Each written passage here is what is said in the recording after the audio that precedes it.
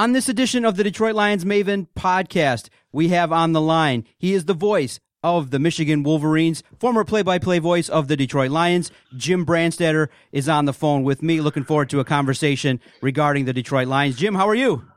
I'm good, John. How are you doing? I'm doing well. Football's in the air. We got an opportunity now to break down the Detroit Lions. What have been your observations so far in terms of the preseason and training camp for the Detroit Lions? Well, it's hard to tell. Preseason, I don't think they tried to do much of anything in preseason. I just, the big thing I think was the injuries when Ragnow and Davis went down. That kind of hurt them. It was a good thing that they're not gone for the season. But they didn't play anybody. Matthew only played a little bit in the third game. And I just don't think they showed much. The only thing I would say is based on what I saw is I think the depth at the offensive line might be a little bit of a problem. It seemed like the other number two teams, were out there. They were having their way a little bit with the Detroit Lions and getting a lot of pressure on quarterbacks. So, but overall, I think, defensively, they didn't play many guys. They should be ready to go for, their opener against Arizona. And I think, again, to me, it's still a question mark because I don't think they showed a whole lot in preseason. A lot of their players didn't play, but I think that was for a reason. And I think Matt Patricia wants to make sure that they're ready to go in September. We'll see what happens when they go to Arizona. But the only observation I would say was that the depth of the offensive line seems to me to be a little bit of a problem because they seem to allow a lot of pressure on their quarterbacks when both teams went to their number two units. Yeah, so now we are here. Game one is this Sunday. Outside of the offensive line, I know many people are going to pay attention to that because of the importance of the running game. What other position groups are you going to be paying attention to this Sunday in game one? I think you got to look at the safeties because they're new. Pretty much. You lose Glover Quinn, you lose a lot of experience, and so you want to look at the safeties. I think nickel is an interesting position. Where they're going to go with their nickel back and who's going to come in. When they go 4-5 wides in the NFL, who are going to be the defensive backs other than Darius Slay? Because Slay is, he's a big play guy and he's going to make plays. So I think that's okay, but I think I would do there. And let's face it, the key to the NFL is pass rush. And you got to have guys coming off the edge. You got to have players that can make plays up there. And that to me is going to be the position group that I think is going to get the most scrutiny other than the offensive line. I think running back, I think Kerryon Johnson is going to be fine. He looked great last year. He looked good in the preseason games he was in. I think Kenny Golladay as a receiver going to be a 1-1A to Marvin Jones. And I think their tight ends are better. I think that Hawkinson's going to help them. But to me, the whole key is you've got to rush the passer and you've got to protect the passer. For the Lions, that right to me, and other teams have different things going on this fall, but to me, it's for the Lions, the Detroit Lions, those two areas, rush the passer and protect your passer, are the two areas that I think are going to determine whether they're going to have a decent year or not such a decent year. Now, you are uniquely qualified to talk about the offensive line, having played at Michigan. Realistically, how long does it take for an offensive line to gel? Because like you said, and like many who are going to follow the Detroit Lions, the offensive line is key, especially if Bevel is going to establish the run. The offensive line is going to be key for the Detroit Lions. How long does it take for, a group of linemen to gel for the common cause of helping a squad? I just think that, it'll take a little while because remember, they're replacing a guard, and now if Ragnow goes out, they're going to have to replace two guards because Graham Glasgow is going to move over at center. So I think there's a little bit of learning going on still in that offensive line for the Detroit Lions. And I think TJ Lang said it at the end of the end of the preseason. He thinks that if during the year, the Lions are going to still be looking around at other releases, whoever releases offensive linemen, and see if they can upgrade the offensive line, especially the depth. everyone is looking at in terms of expectations, there's kind of been a little bit of a debate between what the local media is saying and the national media. The national media has a lower expectation for the Detroit Lions. A lot of people locally and the fans kind of believe this is around a 7 to 8 win football team. What do you think is the fairest way to assess the Detroit Lions? Because there does seem to be increased talent across the board, but there also seems to be some question marks in terms of the high-end talent on the Detroit Lions roster. Is it fair to start around 8-8 for this team? Yeah, I think that's a start. Sure. I mean, let's face it, every team in the league, because of the way the NFL is in the draft, they are, they're kind of wired. Every team is going to be 8-8. That's what they want. They want parity. And the difference between 8-8 and 9-7 or even 10-6 is a blown call here, a drop pass here, a holding call there, an interference call here. I mean, that literally is how close it is to being a 10-6 and an 8-8 team. But the key for the Lions, though, is injuries. I don't think you can lose a Kerryon Johnson. I don't think you can lose a Darius Slay.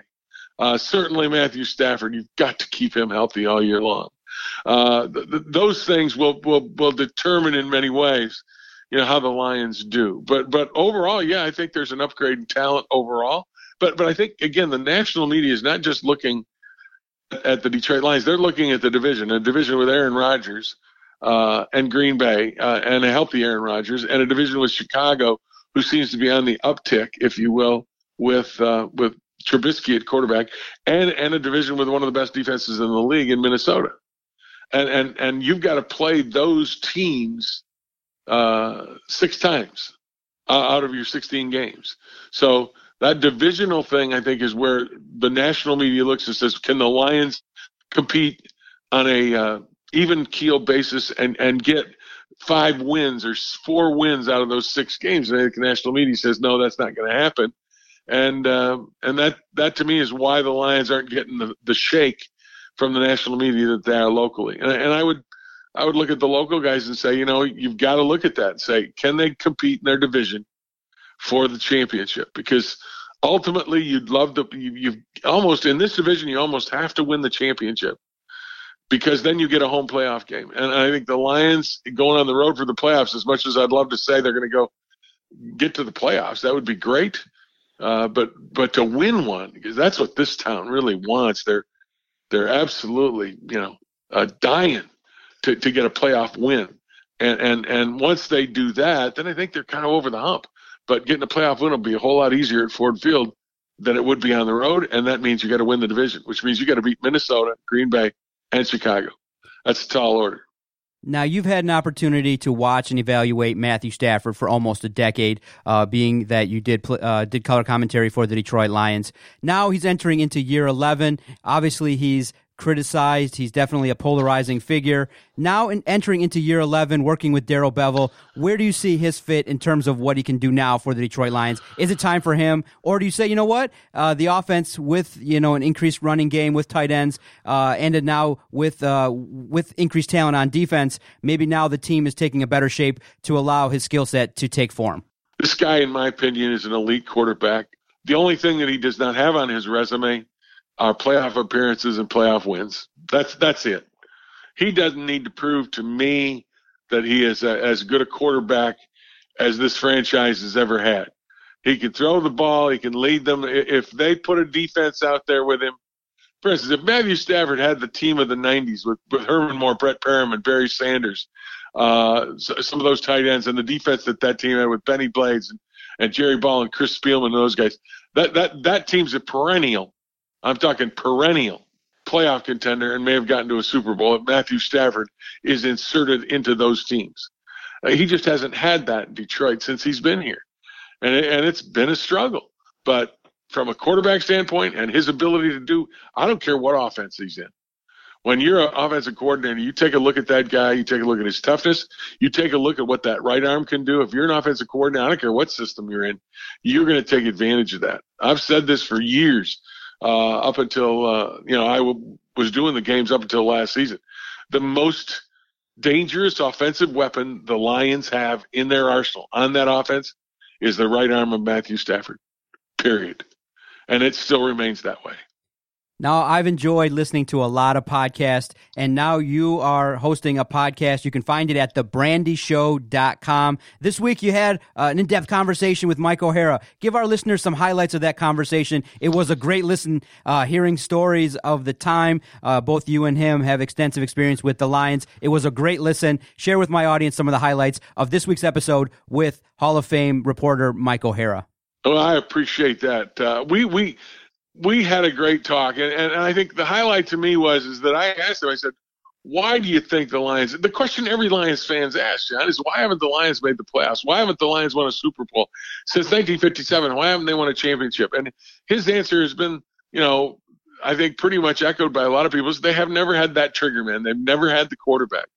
He believes that if in the 90s they had a great shot with the Herman Moore, that group.